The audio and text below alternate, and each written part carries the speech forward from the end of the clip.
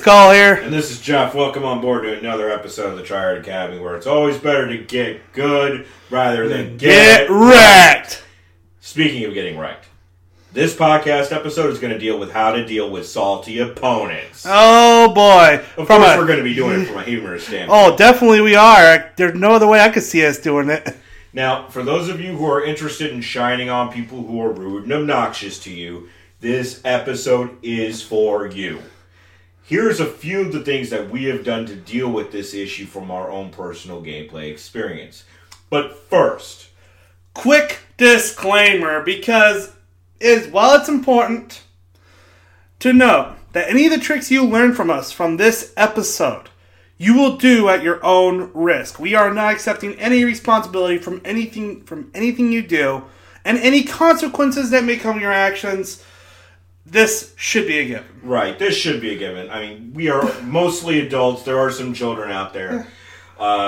Literally, if you're going to do any of the things that we're going to be talking about, be prepared for the repercussions that may or may not come. That includes arguments, fights, ejections from LGSs, playgroups, whatever. All sorts of other issues that could possibly happen. So do not do any of this stuff. Yeah, no, this should be a given, but you never know. There might be somebody out there listening who's brain dead enough to try and blame us for any of this stuff. So, with that said, let's dive right in. Oh, yeah. Let's start it all off by one of my favorite books from history, The Art of War. Yeah. Sun Tzu really had it on the head when he wrote that book. You know, it's rather easy for someone to irritate another person by trading snarky remarks and sarcasm. You know that. I know that. We do that for fun with each other. Exactly. I mean, really, if you want to learn how to trade verbal barbs, go watch your favorite stand-up comic. Watch them, especially on how they deal with the audience, especially with hecklers. Oh, yeah, no. So, and I heard some brutal... Yeah, no, like, one of my favorite, things, my favorite pastimes, is to watch episodes of Married with Children. And I pay attention especially to Ed O'Neill's character, Al Bundy. Now, if you pay attention to Al Bundy and just sit back and analyze him, you'll notice a couple things about the character and about Ed O'Neill's portrayal of that character. Number one, Al knows that his life sucks, and yet he keeps going. Why? Because he doesn't give a damn. How do we say nowadays? Zebra, foxtrot, golf? Exactly. Zero bleeps given. Yep. Number two, he lives in the glory days of his past, and much like a few of the ham-fisted, mouth-breathing apes who still play Magic today, who think they're the next John Finkel or Travis Wu, they have unrealistic expectations of their future selves. Hell, sometimes their best achievements out there is using deodorant for the Yeah, no. Number three, he's a fictional character that's based on the misconceptions of what it means to be a stereotypical man in the U.S. during the 80s and the 90s. Now, what does any of this have to do with pissing off your opponent? It's about the art of war. It's about learning how to pick your battles so that your opponents don't pick them for you. Or as Sun Tzu would put it, all warfare is based on deception. Likewise, like a true conqueror who doesn't take part in most battles, I'm going to tell you right now, the most dangerous form of warfare is transparency. Yes. And transparency is the most dangerous form of deception. Therefore, in the real art is purely in the insult. It can be found with the timing and the context of the insult itself. And truth be told, people sometimes are easily irritable. Then, let's get under their skin by countering their turn one soul rings. Yep. Counter with force of will, mental misstep, or if we don't run in blue, run it some way that we kill it as fast as possible. Mm-hmm. Nature's claim. Yeah. Another funny way we also get under people's skin, let's say if they play Kangaroo Land. Mm-hmm. Oh no, a Kangaroo Land. Right. Pop it with a strip mine. Oops, sorry. Yeah, no, one of our understudies in a casual throwaway game, just a casual non-tournament game, was playing a mono blue control deck against a Salt Lord who was playing a Gishath deck. It was a Gishath Dino tribal deck.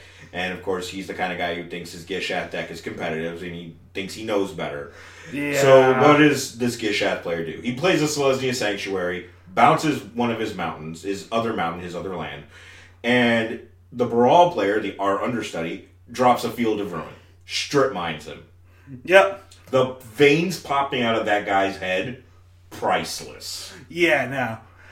By the way, for you blue players out there, here's a word or two about the usage of free counter spells.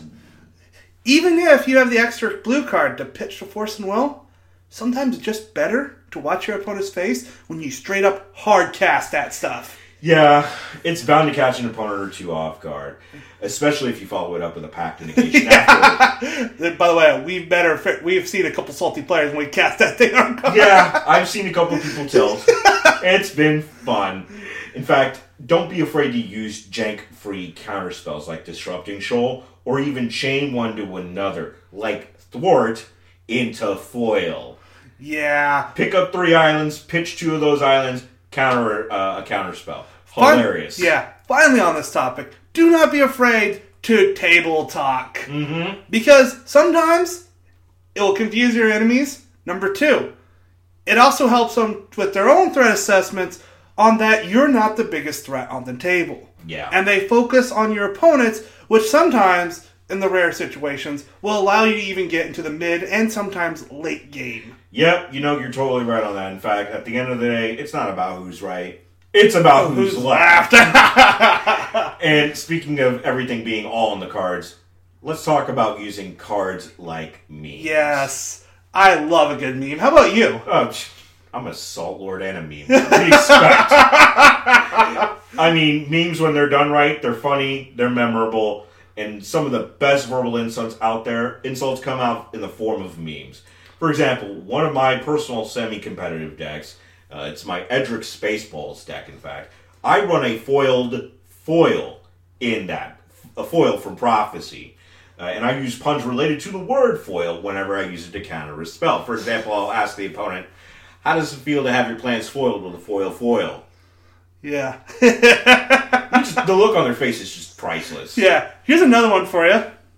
I remember you using your Spanish Inquisition of Kozilek. You really just want to pull it out of the bag, don't you? Yeah, okay. I did. So, in my Ad Nauseam deck, which we will be talking about at a later time, one of the cards that I run is an Inquisition of Kozilek. Inquisition of Kozilek is a very good targeted hand disruption spell, great for pulling out counter spells. But, especially here in CDH. Yes, especially in competitive EDH. But whoever expects the Spanish Inquisition? No one ever expects the Spanish Inquisition. One of my favorite things personally to do with that, and I've done it to one of my understudies before, I asked him, confess your sins to me, my son, when I play that card. Oh, man. If you're not familiar with what the Spanish Inquisition is, it was a group of people from the Catholic Church back in the, late 1400s? Late 1400s, yes. Yeah. Early 1500s. Yep. And they would... Basically, they were all over the place in Spain and Portugal, and basically, if you had any type of dissenting thought or something about that against the Catholic Church, they would prosecute the living crap out of you. Right, and they would come out of the middle of nowhere, kind of like a Randy Orton RKO. Yeah, exactly. So it's like that. And another thing we like to do about the cards, right? Yes. We like to sometimes, me and Jeff here, we actually use cards for this purpose. We use them like calling cards, like business cards that we throw out to people. Yep. I have this one of my favorites to use on this whole aspect is a card called Rain of Salt. Yes, love the card. For casual games especially. Oh, yeah. But when you're using it like a business card in that context, yes, it's hilarious. It's all get up. Yeah, no. And Jeff, if I remember correctly, you use one in a similar fashion too. Isn't it Life Goes On, your calling card? Guilty as charged. So, when an opponent gets salty, I toss a copy of Life Goes On to the opponent.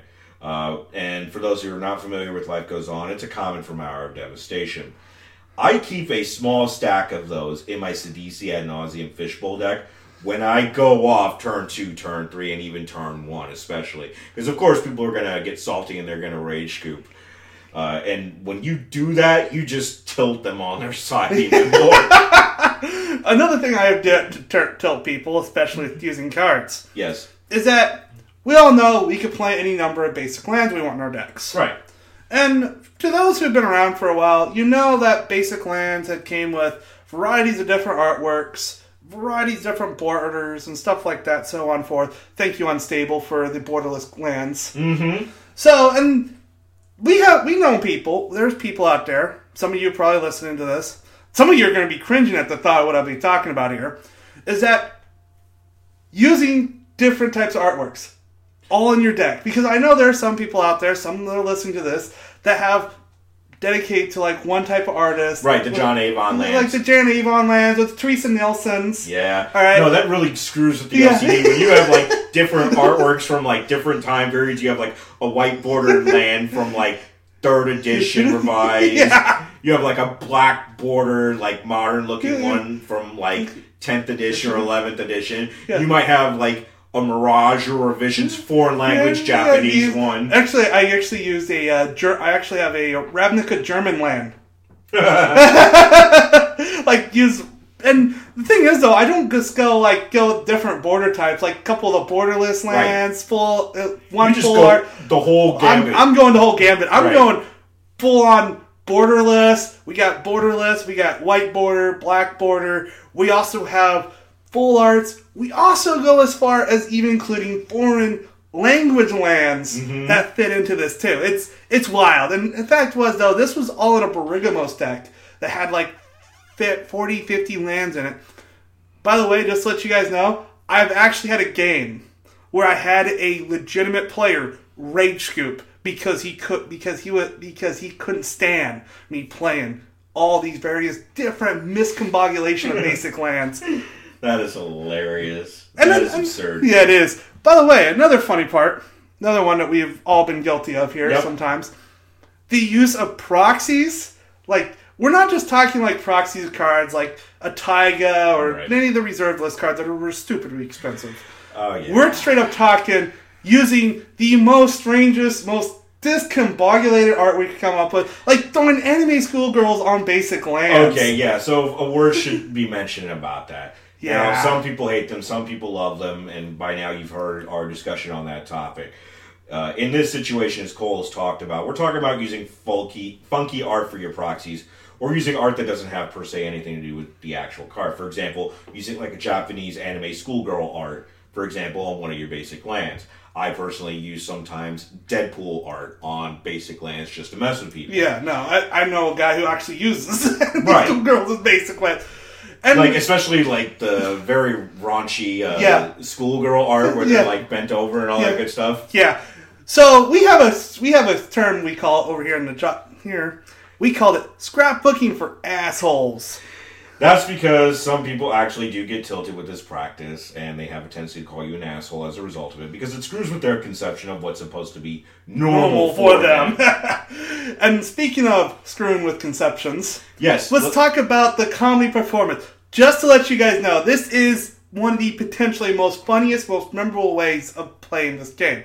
And pissing off your opponent. Pissing off your opponent. However, though, this could also backfire just as easy as it is to perform. Yeah. So, one of the funnier ways of comedy by performance, especially for pissing off your opponent, has been in a way that a person might cut their deck. In Cole's case, he has taken an opponent's deck, especially mine, for example, and before cutting it, sends it to the Toxic Deluge. Yeah, I should explain this one out to everyone. So, we have this, there's a whole joke running amongst us. I only do this prefer only in our play group. Right. Us for toxic players from hell. Yeah. and so what we do is that I wear a kilt on a regular basis. Mm-hmm. And one of the jokes I've done is that I would take the deck, cut it up, do all this stuff with it, and make it look like I am actually teabagging the deck. You gross bastard. You are gross as shit for that. Just to let you know, this will, if you do this to some people you're not cool with or someone you don't know, right? This will start literal fights. I guarantee it. Yeah. I'm not even tried it with anybody else out there, but I guarantee this will start a fight. Yeah. But yeah, no. And what it was is that I would actually take it, lift up the kilt a little bit, right? Make it look like I was doing it, and then I would rub it right simulate just by rubbing it, like towards my thigh, right on the inside of your leg, and it was, oh man. Another thing that we have also done, Jeff has done this one on more than occasion, especially against me, is that he'll give me the infamous cut of death. Okay, so what the cut of death is, for those who are not familiar with it, is you're purposely taking the top 2 cards, the top 1 or 2 cards of somebody's library, and putting it on the bottom and calling that a cut. Or you'll purposely shuffle their cards or shift their cards around while you're shuffling them in such a way that they're in odd-facing directions. Which will screw with people with OCD. Yeah, if your opponent has OCD issues about how their deck is supposed to be around or how their deck is supposed to be treated, they are going to go bananas. They're going to go cuckoo for Cocoa Puffs. Yeah. You know what's also talking about making people go cuckoo for Cocoa Puffs? What's that? Spiking our rivals from the game! Yes. Yeah! I've done that a few times. Okay. I've done that a couple times too. So, when we're talking about spiking a rival, another method that is going to raise an eyebrow or two involves simply killing one player, that one particular player who's causing problems, who's just being that salty twat waffle, and you do it typically through an infinite combo, but here's the gag. After you kill that person, you immediately scoop and you leave the game. Yeah, or you kill yourself with your own combo. Right. So it's best to use this trick when that person that you're aiming it towards is acting like a jerk. Another variation on this includes the usage of mass land destruction before turn 3, turn 4, such as like an Armageddon or a Ravages of War on a group of people who get a kick out of being arrogant. Yeah, no, I've done this one. In fact, actually, speaking of which, this is actually one of our most memorable moments playing at our LGS. Is against a guy that we've dubbed Salty Joe.